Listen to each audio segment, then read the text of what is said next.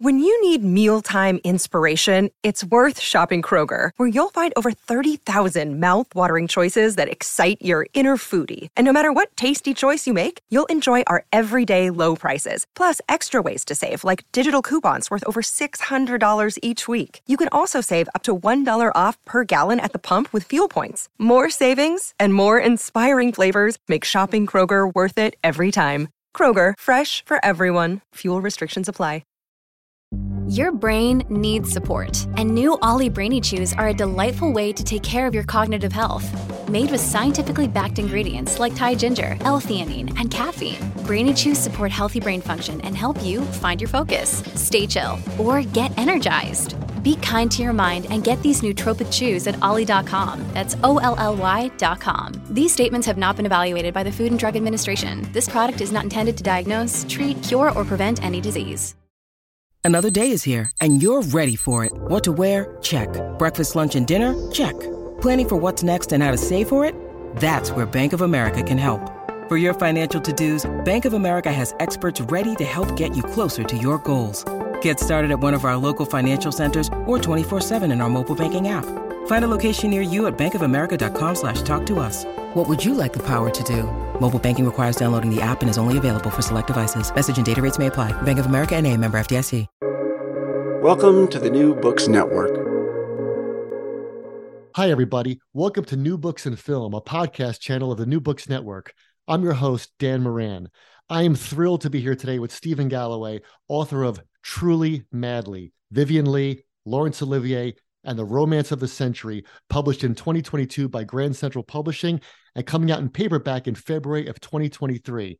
It is an absolute terrific read, and I cannot wait to talk to Stephen about this book. Welcome, Stephen. Oh, thank you so much. Lovely to be here. So thanks for coming on the show. Now, you are currently the Dean of Chapman University's Dodge College of Film and Media Arts. But prior to that, you had a job in which you were really plugged into the world of film and celebrity culture. And that job was?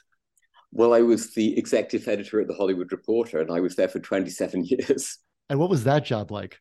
Well, it was many jobs, because I started as a part-time $13 an hour beat reporter, and then ran all the film coverage, and then later events. And people don't realize they'll hear a title like that, and people would read my byline.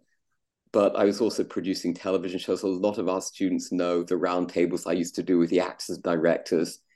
And it's very glamorous when it's not your day job. And then it's hard work, you know. Right, and right. I've said to everybody, if I never meet another celebrity, I will be only too thrilled. It was great. The inside the film business is not the outside. And the people are complicated and driven by stress and insecurity and anxiety, because these are not stable jobs. And then you go to the world of academia, and people have fled that world into academia because it is safe and secure. Doesn't pay as well. The rewards aren't as great. So it's a very different ecosystem. Yeah. Well, let's talk about your book about two great celebrities, Laurence Olivier and Vivien Leigh. And I want to start by asking you about your motivation for writing this. So we already have several, as you know, noteworthy biographies of these people, right? We have biographers like Donald Spoto, we have Terry Coleman, we have Ann Edwards, we have Olivier's autobiography, we have a book by his son, Tarquin. And here comes Stephen Galloway and says, you know what? We need a new book about these people and this marriage. Why? Well, you put the emphasis on "and this marriage." There have been biographies of both. I wanted to write the biography of a marriage. That's a very different thing. And I wondered if I could actually penetrate that most mysterious of things. You know, we know couples, and we know one side of the argument, and then you hear the other side and you think, wow, is this the same person? Now I was trying to, as objective as I could, discover the mechanics of two very complicated people navigating fame and sex and mental illness. So my goal was different. And at one point, when I'd written the first draft of the book, I looked and I thought, this isn't a double biography.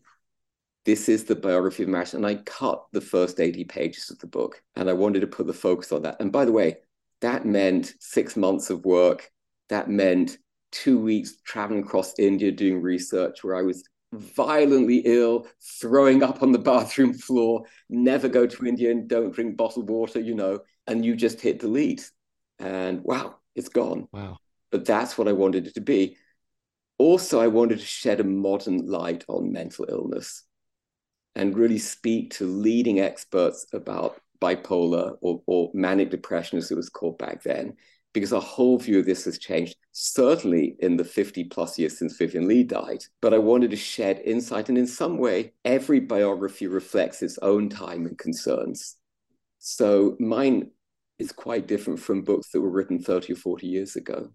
Sure.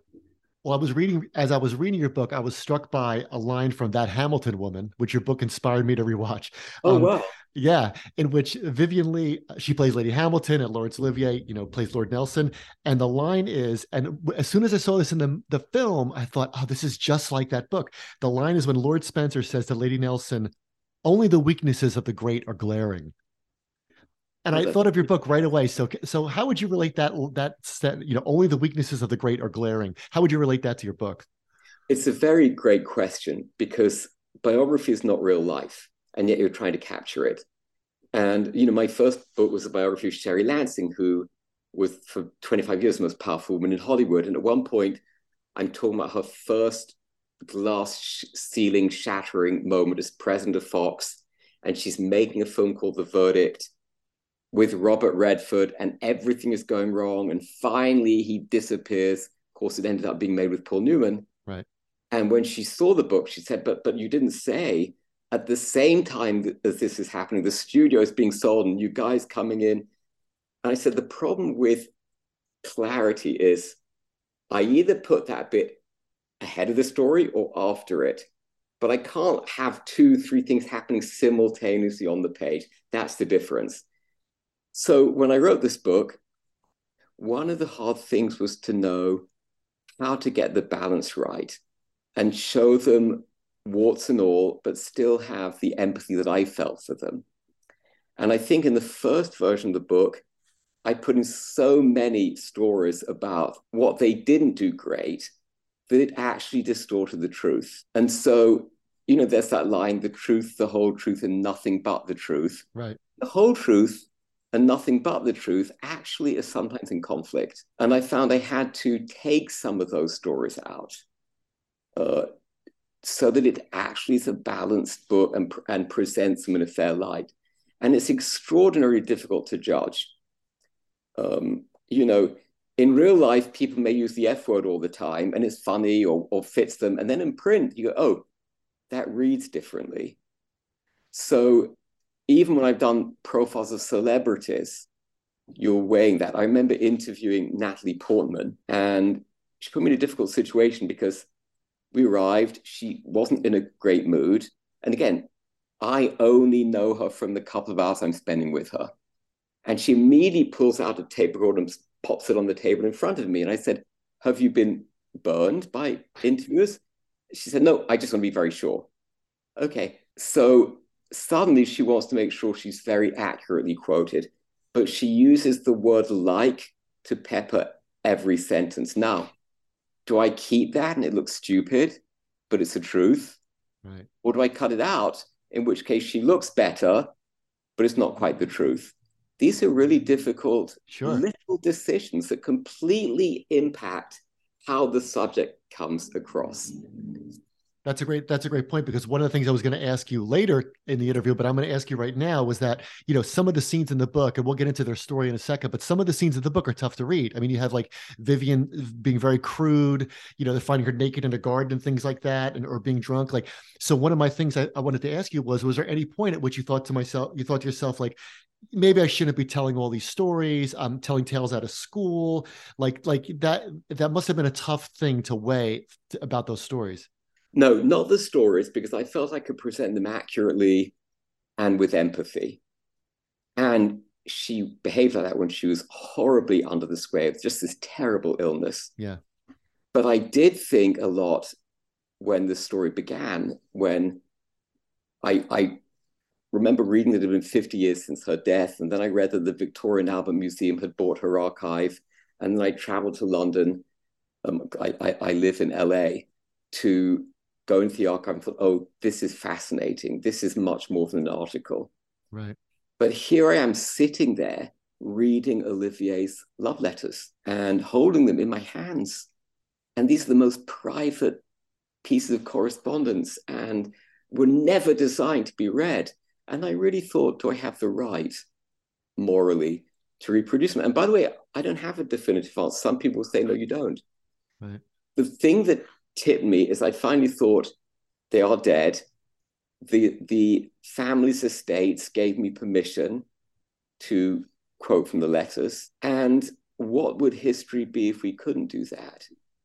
And so on some larger level, I thought there is a greater good that comes from this, even though I'm sure they'd be embarrassed. But I still wrestle with, where does gossip end in history begins? If we had a letter from Henry VIII or George Washington, we wouldn't hesitate. Well, if it's two actors and they haven't been dead that long, what are the rules? There are no hard rules. Yeah, that's a great point. And you certainly, their humanity comes through and on every page. So it's certainly not like any of the scenes are salacious or sensational or things like that. I think they're always shown in with a perfect pitch.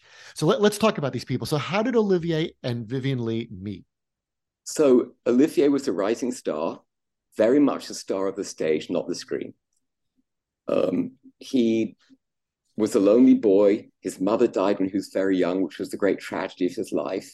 Brought up by this zealot father who was a country parson, who at one point turned his back on the country parsonage and went to work in the slums of London, known as the piggeries and the potteries, where, sewage sloshed around in pools in the street. And it's a very hard upbringing. And then he became an actor. Noel Coward gave him a big break in Private Lives, and then Hollywood spotted him. And it's hard to connect Olivier, the guy we've seen in films like Marathon Man, with the young man who actually starred in a movie with Greta Garbo, the very beginning of the sound era, and she fired him. That's why you won't see him in that movie. And he went back to London with his tail between his legs, distraught, hated Hollywood.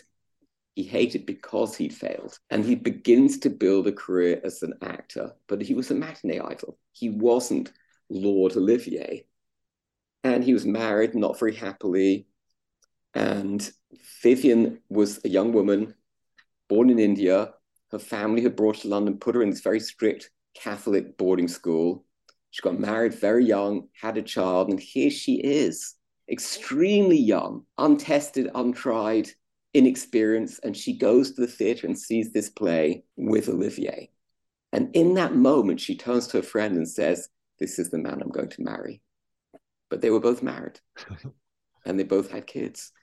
And they fell in love. And there are different ways to fall in love. And this was the most extraordinary, irrepressible passion. And passion is a different thing, as many of us know. It consumes you. It's painful. It's often like a drug. You look back afterwards and think, why was I with that woman? And he couldn't resist it. They could not resist. And everything went out the window, morality, responsibility, religion. And finally, one night, they eloped together, ran off, left their families and kids. And it was scandalous. And he was a star of the theatre. She had just begun to be a smaller star. And then a year into relationship, he's off in Wuthering Heights. She comes to see him in LA on the very first day of shooting of Gone with the Wind. And their agent brings her to the set, and David O. Selznick says, "You're Scarlett O'Hara." And overnight, they became the most famous couple alive. Yeah. The elopement scenes reminded me of Ingrid Bergman and Roberto Rossellini. The same kind of, just I'm going to throw everything to the wind, throw caution to the wind, and this is what we're going to do. And caught up in this whirlwind of passion. Yeah, he felt guilty for the rest of his life. She never did. Even though she had that Catholic upbringing, she never felt guilt. Right. I was lucky because one set of documents I found was a series of hundreds of letters written by one of Olivier's closest friends to a young guy when the friend was quite old, and he would just tell lots of stories. And one of them was the night of the elopement when Larry and Vivian went to stay with his friend. And suddenly you're getting it from another person's point of view. It's really fascinating. And another thing, I'd never written a book about dead people. And I always thought, well, without just instinct and intuition, would I be able to read them right? The funny thing is, when you're reading the letters and the diaries, you really see like the layers of an onion, how people change. When we look back on our lives, we say, well, this was the pivotal moment, and then this happened and that happened. And we've created our own narrative that may or may not be true. And when you're reading the diaries, the letters, it's in the moment what was going on and how they felt. And I saw them really change, especially Olivier. Yeah. Well, and there's so many letters and so many diaries quoted in the book. And there's a really poignant one early in the book when Herbert Lee Holman, who was Vivian's then husband, who she left for Laurence Olivier, he finds out the affair and he writes to her. And this was one of the many letters in the book that I read. And it was like like you said, you're like, wow, I can't believe I'm reading this. And here's what he said to her. I want to quote his letter to her and I want to get your reaction. He says, "I know very well it's not me you have run away from, but yourself. You did not tell me what was happening and I did not guess. You put nothing into it, darling, when it was most necessary. And by letting yourself fail, you have made yourself weaker for your next trial of strength. Don't put your trust in sand." Now, after you read the whole book, those words take on, additional weight, don't you think? They're incredible words and heartbreaking. Yes. Because she married this man. She met him when she was 18 or 19. She had a baby very soon afterwards. And he was like Ashley Wilkes in Gone with the Wind. But of course, Scarlet falls for Rhett Butler, and he looked like Ashley Wilkes. He was 10 or 11 years older than her, lawyer, very stable, not a man of tempestuous emotion until his wife leaves him. Mm-hmm. And he was heartbroken. And he was left with their daughter. He never married again. I don't think he even had a very successful relationship afterwards, at least that I'm aware of. And he writes this letter, and on the one hand, it's a bit patronizing. And on the other hand, the heartbreak he's going through. Yeah. And with all of this, as a writer, you're juggling, well, how do I reflect both the patronizing and the heartbreak? And later, he became very close friends with both of them. And till the end of his life, he was the most staunch pillar for Vivian. Yeah, he was. He comes out as very, very, stand up at the end of the book. I think other than this, the wording of this letter, who can blame him? He was extraordinary. Yes, he was. So I want to go back to what you said earlier about Vivian watching Laurence Olivier on stage. And what's so interesting about this story is that you have actors who fall in love through their art. I thought that was a great theme of the book, right? They almost use their art as a means of courtship. So she's watching, I think, half his performances at the Old Vic, right? She watches him play Hamlet. They make 3 films together. He kind of guides her through the trials of playing Scarlett O'Hara. But another theme of your book, which I thought was so great, was that there's all this acting, quote unquote, that goes on like off stage and off the screen. And they're constantly having to act at first that they're not an item, that they are an item, and that these actors have to be on 24/7 with this charade. And did that occur to you as you were writing the book, or is that something that in hindsight became apparent? Yes. First of all, it's interesting because we all pretend in our lives. And the pretense is more visible when people are doing it professionally, but we all have that moments. You have to like your wife's best friend or pretend you agree with your boss's judgments. And we all have a slightly different persona in different situations, but not to that extent. They were playing on a very global stage. Olivier himself said, I spoke to both his sons, and the youngest son, who was really lovely and was very gracious of him to speak to me, because I can't imagine he wanted to resurrect his father's previous marriage. But he said that at one point his father said to him, I played more than 200 roles, 200 characters, but I don't know my own. Interestingly, writing about them, it's very hard to enter the mind of somebody with extreme mental illness.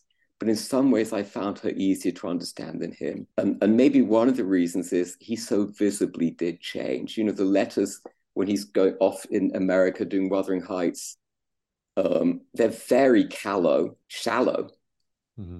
full of himself. He's on the ship going from London to America. It's November 1938. And he bumps into a couple of friends. They tell him how terrible Neville Chamberlain is, and about all these Nazis. And he seems shocked. And he writes that, oh my God, I had no idea that Chamberlain was so bad and all this stuff was going on. It's November 1938. And then you read the letters again 20 years later, and he's a much more worldly, aware, somewhat more paranoid and a much darker personality. And the letters changed from being gushing love letters of, please send me your panties, to very thoughtful ones. I mean, the letters that he wrote when he was shooting Henry V are amazing and very different. They're not young love, they're mature love. Well, I love what you said about how he might be a harder nut to crack, and that because I certainly did before I read page 1 of your book, had this image of Laurence Olivier. I mean, I've watched him all my life. And then you start to get it, and then you realize he has insecurities just like everybody else.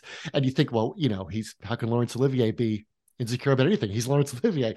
And like you have this great quote, you say late in the book, you say, here's a quote from you: "Only on stage did the mask come off, as if solely in the midst of illusion could Larry be real." And then you quote him as saying, "Thank Christ, for the next 3 hours, I'll be Coriolanus, nothing like me." Yes, it's extraordinary. I forgot that line, but it really is an amazing thing that he could only find himself by playing somebody. By playing somebody else, yeah. And one of the things, you brought up pretense, but art and life are so integrated in their relationship. It fascinated me. It fascinated me on 2 levels. First of all, how much each one contributed to the other's art. Consciously, he gave her advice, but she gave him advice. She would be there when he was shooting the films and talking to him. She was a much more intellectual person than he was. She spoke several languages, read voluminously. I wished we knew the advice she'd given him about Henry V and Hamlet and Richard III. Right. So there's a conscious interaction, and he directs her a lot on stage. And then there's the one where everything he went through with her was channeled into his work. And I've never seen this so directly. You always wonder with an artist, does their art reflect the life they're living in that moment? What was Shakespeare going through when he wrote King Lear? Right.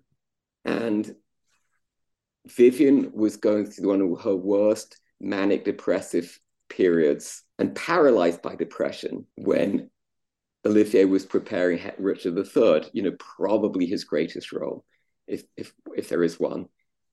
And he would be at home playing the perfect husband, taking care of her. Honey, are you okay? Please take care. And then all the resentment and the anger and the pools of fury he lets out in the role. Yeah. And at one point he says, when he's at home, he would look in the mirror and the devil stared back. And I've never seen that kind of connection. As Simon Callow, the actor, said, he would not have been the actor he was. And he wasn't at the beginning of his career. He was a matinee idol. Right. He grew far more than almost any actor. He wouldn't have been that if he hadn't gone through the emotional whirlpools that he did with her. Yeah, you wonder how much was he thinking of her when he was Richard talking to Lady Anne, or yes. He wanted her to play that part. Yes, he did. That's right. Even later, there's a great line. The great English actress Rosemary Harris told me, she was playing Ophelia and the mad scene, and he was pushing her to go more, worse, to the point where she could barely take it, and he quietly said, "This is what I lived through." Yeah. It's sad, isn't it? Yeah, it's very sad. It is very sad. Hey, it's Kaylee Cuoco for Priceline. Ready to go to your happy place for a happy price? Well, why didn't you say so? Just download the Priceline app right now and save up to 60% on hotels. So whether it's Cousin Kevin's Kazoo Concert in Kansas City, go Kevin, or Becky's Bachelorette Bash in Bermuda, you never have to miss a trip ever again. So download the Priceline app today. Your savings are waiting.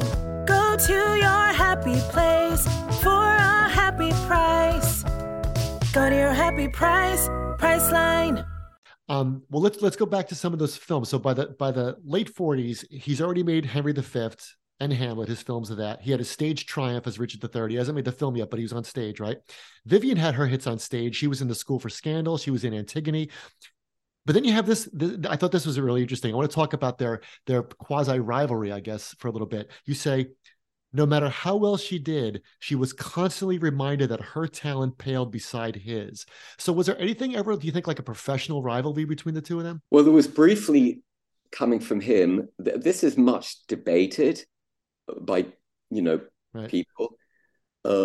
Even the night she won the Oscar for Gone with the Wind, there are different versions, that there are different photos taken of him backstage, and he actually looks very happy. But he said he was so jealous he wanted to conquer on the head with it. And it's interesting because his realm was the stage, hers was the screen. And she had a power on screen that he didn't have. He had a power on stage that she didn't have.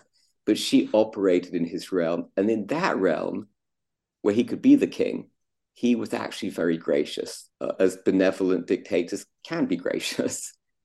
But she was never on his level, and she got measured. And a turning point came late in the 50s when the great British critic Kenneth Tynan, right, most astute but also venomous writers ever, said he stoops to her level. Mm-hmm. And I think it was a turning point because he realized it's my marriage or my career. And at that point, the role he was playing was the grand British aristocrat, Sir Laurence Olivier, with a wonderful country estate. And he was sick of it. And he was going to do a film with Marilyn Monroe called The Prince and the Showgirl. They were starting to shoot. Marilyn was a nightmare beyond belief. Arthur Miller, her husband, came out with her. Miller said, I want to go to theatre. And Olivier said, what? Miller says, oh, there's this new play by John Osborne, Look Back in Anger. Oh, Olivier says, dear boy, you don't want to see that. It's just, this socialist, anti-national, rah, rah, rah. And Miller said, no, I want to see it. And they go, and halfway through, and, it was a watershed moment in British theatre because it was really the first time that working class young people have been put front and center, and where unpleasant characters were allowed to dominate. Mm-hmm. And where, the main character doesn't have a monologue, he has a rant. And halfway through, Olivier turns to Miller and says, what do you think? And Miller says, well, it's got flaws, but this is the real thing. And afterwards, they meet the writer, this young, shaggy-haired bohemian, already bitter in his 20s, John Osborne. And Olivier says, I say, dear boy, you wouldn't have a play for me, would you? And John Osborne wrote The Entertainer, and Olivier turned his back on the manor, turned his back on the grand life, left the West End to go to the equivalent of off Broadway, the Royal Court. Don't be deceived by the word royal. And for £50 a week, nothing, played this seedy vaudevillian failure. And at one point he turned to a friend of his and said, this really is me, isn't it? My God. Yeah. What an insight and self-view. Yeah. And it propelled the third act of his career. But at the same time, it was the end of Vivian. And she came to rehearsal late in the game and cried. Yeah. Your book inspired me to watch the film of The Entertainer again. And after reading your book, I thought to myself, it's fun to imagine, being Henry V, but it's a lot more sobering to realize you might be, Archie in The Entertainer. He actually hated the film, and he was furious with Tony Richardson and the way he directed it. Right.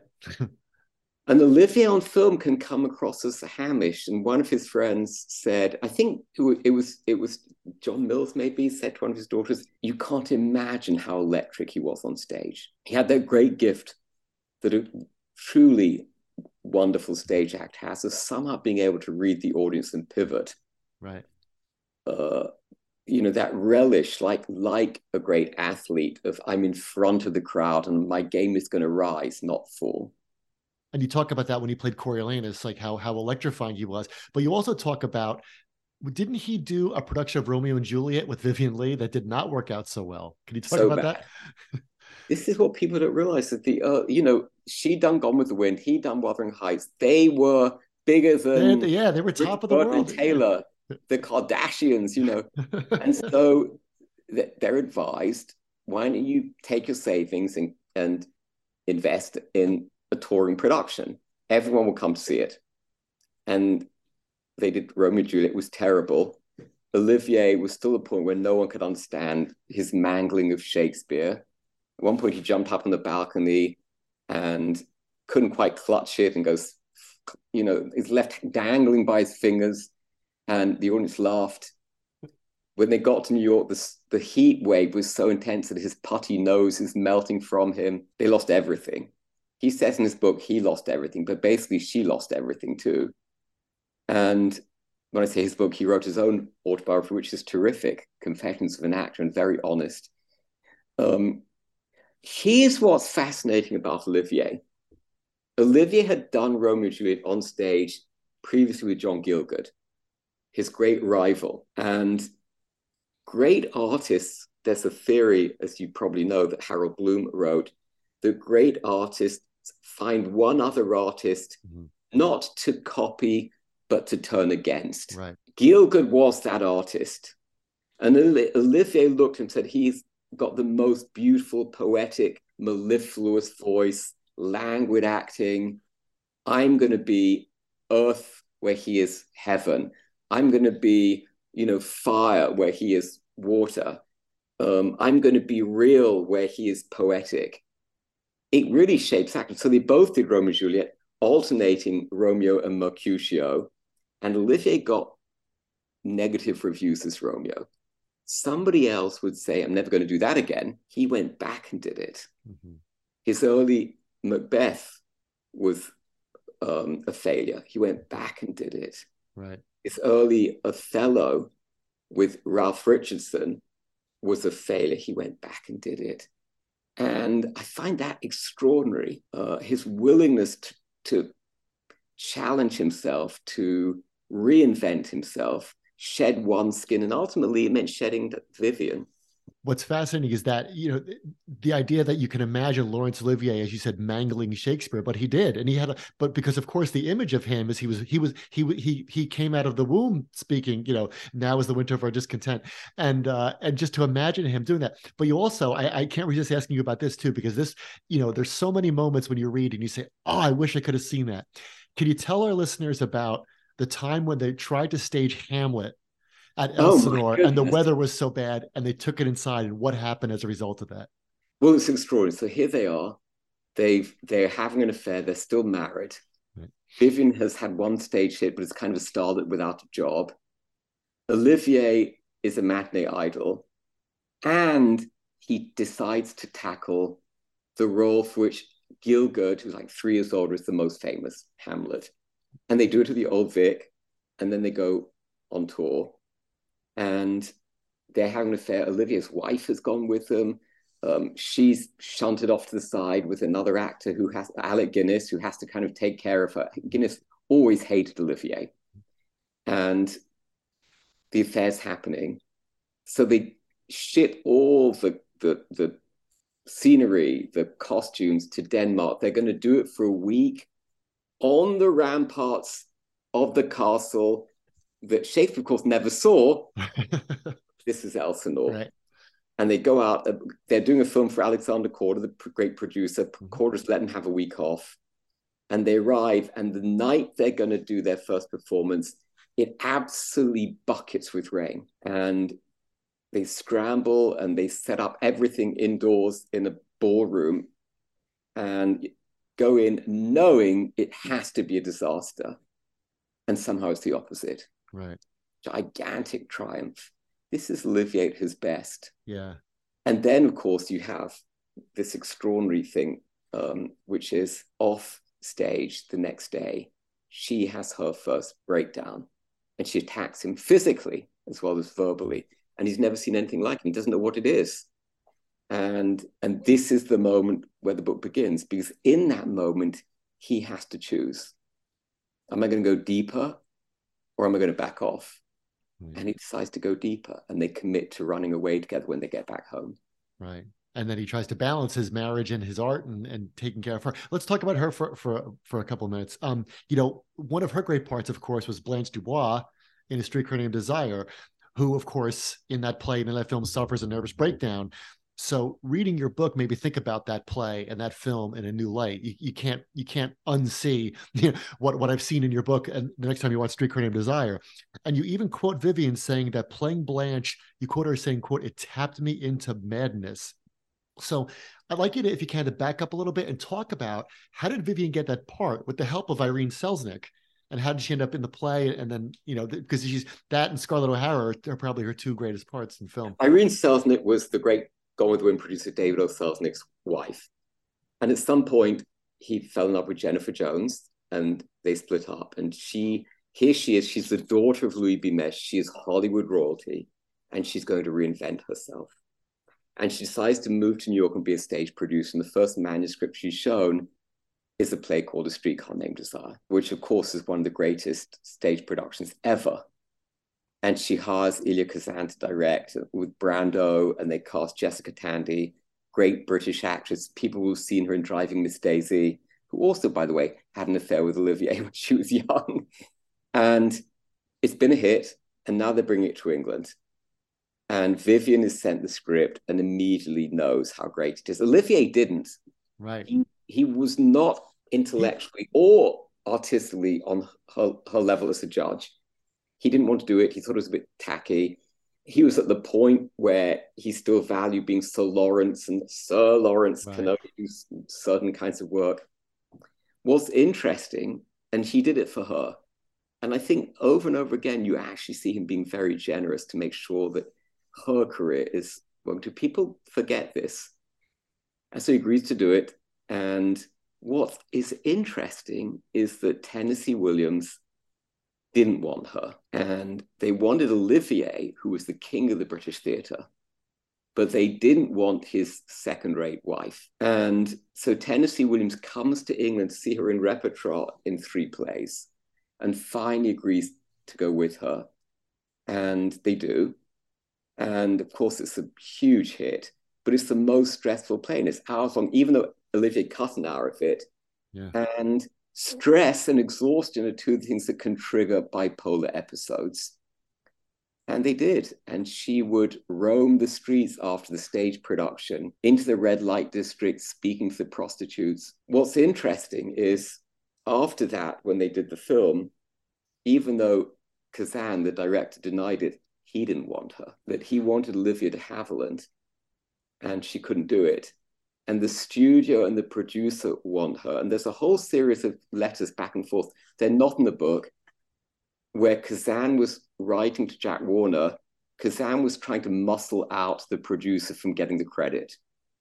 And Warner wrote and said, listen, he was the one who said Vivien Leigh, not you. And initially, Kazan and Vivien Leigh really didn't like each other. And over time, he really came to admire her. What did she think of Marlon Brando? The first time they met, he didn't seem very clean. And she said, what do you do to clean? He said, I basically, throw up a gob of spit and get under it. They really came to adore each other. Yeah, they did. Yeah, it's interesting. She never really connected with the method. Right.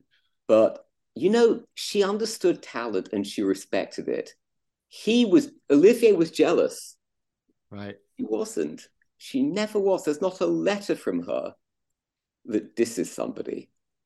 Yeah. And of course, she discovered Peter Finch in Australia, whom she later had a very passionate affair, very tumultuous affair with, right?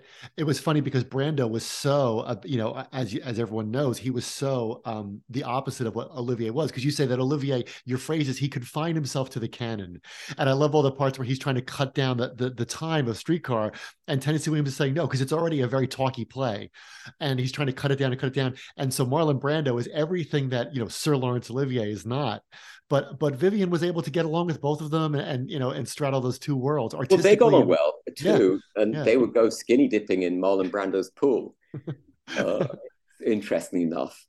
And there's an amazing letter I found. There's a private Brando archive in Hollywood, and it's an extraordinary thing because it's not open to the public, but I happen to know one of the trustees.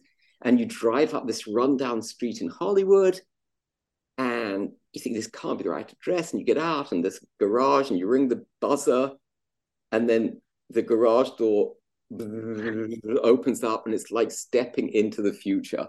Glass and steel. They have a tank that whenever there's a fire, doesn't have a sprinkler system. It sucks out the oxygen. And there's this archive. Wow. And in the Brando archive, I found this amazing letter from Jessica Tandy, written to him at the beginning when they were in rehearsals for Streetcar. And she tells him, it's partly quoted, but not fully quoted in the book. And she says, what is this you're doing? What is this stuttering, stammering thing? Is that deliberate?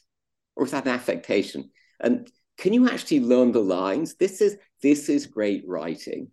And it merits learning the lines. And she says to him, be like Olivier, learn from Olivier. And of course, Brando would become the other person who's hailed as the greatest actor. Right. That's great that they have the... But he was as unself-disciplined, especially later, as Olivier. Olivier would go out into the field for hours just to practice voice. And he could hold a breath for 4 minutes. You know, I watched the Denzel Washington Macbeth. Sure, and there's so did I, yeah. Extraordinary speech in it, you know, and pity like a naked newborn babe striding the blast. No one's ever quite been able to make sense of the speech, but I still love it. And there's a point where Denzel takes a breath in the middle of a line, not Olivier. He could control that. And yes, it's technique, but on stage, that matters. Yeah, yeah. And that's something that Brando would just kind of like blow off. You would never catch him in a field, you know, practicing his enunciation. So your book is, as you said earlier, it's not a dual biography. It's a look at how people react to mental illness. So let's talk more about Vivian. You quote the actress Maxine Audley saying that some people didn't think she had an illness. And the quote is, we all thought she was just behaving badly.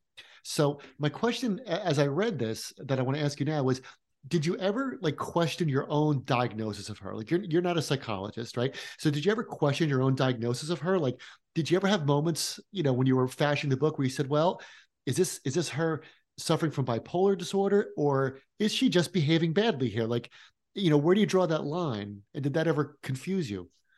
Only at one moment, which I'll talk about in a second. The answer is no, because I spoke to some of the world's leading experts, you know, the heads of the bipolar disorders clinic at Stanford, the head of the psychiatry department at Oxford. I ran every single thing past them, and things that were unclear to me. For instance, her teenage diaries are in the archive. They're those little wafer-thin diaries we have, like, you know, 2 inches square to write the day's events. And there's a moment where her handwriting flies out of control. Is this just a teenager going berserk, or is it the first visible sign? Well, I asked them, when is the first manifestation? And one of the experts said, often it's right after puberty, which this was. And then to double check, I was reading a biography of the great British stage producer, Binky Beaumont. And at one point he says to a friend, you could always tell when Vivian was going to have an episode because her handwriting would start changing. And so I had 2 authentications. The one moment when I did think it is in the Selznick archive, which is in Selznick's archive, David O. Selznick in the University of Texas. It's 3,000 boxes full of files. And you can construct the making of Gone with the Wind almost hour by hour, because he would shoot memos like we do emails. Yes. He had a London office, and the person who headed it would constantly be writing letters with the reports about what's going on. She hated the Oliviers. And I wish I could have quoted these letters in full, because they would drive her nuts. And they'd come in and demand this and demand that. And it was just terrible star behavior. And I thought at that point, well, that's who they were too in this moment. And one of the hard things in writing a book is one of the things that separates it from Wikipedia is actually point of view. But if your point of view is everybody's different from 1 second to the next, you are, I am, oh, I met that guy who was so great. And then you find out, wow, he actually went and, murdered somebody. Really? But we have so many different moments and facets and colors and shades and differences between the internal and external. If you put all that in, you could write a whole book about 1 hour, or as Virginia Woolf did, Mrs. Dalloway, a day. The very fact of narrative and clarity means you don't that. At times they behave like prima donnas, and they felt very stressed by Selznick. They behaved badly. So in that moment, I weighed a lot. How do I present this? What's the right way to see it? Does it show, are they actually completely different, impossible sport, capricious movie stars? Well, sometimes they were. But often they weren't. So let's talk about what happens to Vivian as her life goes on. I want to give you probably my favorite sentence in the whole book. And this is certainly the saddest. And this is what you say about Vivian in 1967. This is the year she died. You say, quote, "She was doing everything to stay beautiful and nothing to stay alive." That's an extraordinary sentence. That the more you parse it about the pressures on her and what it's like to be an actress, and she was doing everything to stay beautiful and nothing to stay alive. So can you talk about that sentence and then talk about? Oh, absolutely. By the way, thank you for the sentences you've chosen. They're not written casually. Sure. I thought about that a lot. First of all, she had tuberculosis and she died of tuberculosis. There is some question about whether she really died from that, but that is because they did have antibiotics. Mm-hmm. And I actually had to do quite a bit of research to find out if she'd been taking them. And found out that it was, and I spoke to one of the leading experts on tuberculosis. They did have medication, which they didn't for bipolar. Lithium only came in later. So it's very easy to romanticize, oh, this person had a death wish, wanted to die, she splits up with Olivier. In fact, she was sad and joyful and lived with pain and also happiness. But it looks like she wasn't taking the medication. The medication is very, very hard to take, has horrible side effects. She wasn't taking it, she was smoking. She was having company all the time when she shouldn't have done. And she always looked good. And she was very aware of aging. She'd started wearing dark sunglasses everywhere. When Marilyn Monroe came, she looked and said, "I don't look like this anymore." She had a very different look from Marilyn. But she was aware of it. But yes, I did conclude that it may be too strong to say she had a death wish. I really think it is too strong. But on an unconscious level, perhaps, she wasn't doing what she needed to do. And who knows why? Was it because of some profound loneliness after Olivier? Was it because she just didn't like the medicine and was being irresponsible? I don't know. How did Olivier react to her death? He was devastated. No split up is simple. Right. And one of the most touching things, and that section of the book ends with it, is the letters they sent, after the divorce was official. I can't read them without crying, right. Because they're so full of love. And you can love somebody, but know that the marriage is over. Mm-hmm. And she never stopped being in love with him. He never stopped loving her. They're two different things. Mm-hmm. She kept his photo by her bedside, even when she had a pretty good relationship with someone else, Jack Merivale. I would hate that, your girlfriend has the ex's photo by the bed next to you. Right. Olivier moved on and got married to Joan Plowright, had kids, had affairs, many. There's a lot of speculation that he might have been bisexual. And I discounted it. Maybe when he was in a boarding school, something happened. Everyone says now people are on a spectrum, but there's a ton of evidence of straight affairs, and there's no evidence. There's a letter to an older actor. A lot of this is interpretation, where they're calling each other, "Oh, you silly C word," or whatever. Having been a British schoolboy, this is how we used to speak, and I'm ashamed of it. But he did have a lot of affairs with other women. Yeah. Well, it reminded me of when Laertes talks about Hamlet's father, and he starts praising him, and Hamlet says he was a man, Horatio. He was a person, and that certainly was a man. Take him for all in all. I shall look upon his like again. Right, and that certainly comes through with Olivia here. The last question I want to ask you is something on a more cheerful note. I want to ask you about the cover photograph of your book, which I think is just terrific. They're at an airport. They've just gotten off of an airplane. They're both smiling. Olivia is caught mid cackle. She has this mink coat on, these sunglasses. So my question is, how did you or the people at Grand Central Publishing decide on the cover photo? Because there's more than 2 photographs of these people to choose from out there, and it's just such a great cover for this book. And sometimes you can judge a book by its cover. So can you talk about this one and how you decided on it? So one thing your audience may not know is you as the writer have no right to choose the cover or the title. And in my previous book, I hated the title and the cover. And so this time it was very important to me to have a say. And so that was in the contract. But, people can listen to you and be polite and still go their own way. The editor, Suzanne O'Neill, found the photo and loved it. And I initially did, and I had some doubts because I was afraid it might make them look mad. And I really wanted to be respectful of that. The British cover is much more classical and romantic. And at first I liked the British cover more because this is the book I'm writing. And now I love the American cover because it makes you curious. It's full of life. Yeah. It captures the zest in their relationship. And the other thing was the title. And we debated the title. The working title, which everybody hates, was A Pact with the Devil, because that's what one of their friends said they had signed to be together. Mm. But that didn't speak of romance and passion. Right. And I understood that. And then we went through, they gave me lists of titles and I couldn't find anything and they couldn't. And I sat down with my former boss, Janice Min, who was the editor-in-chief at Billboard and the Hollywood Reporter, who's really the most brilliant editor I've ever worked with. And I said, this is what I'm trying to convey. And Janice said, why don't you just call it Madly? And the publisher loved that. And then I started speaking to the psychiatrists that I was interviewing, and I could see their reaction. And I so didn't want to belittle the mental illness.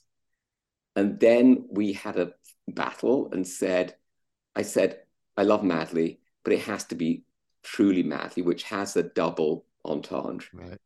And I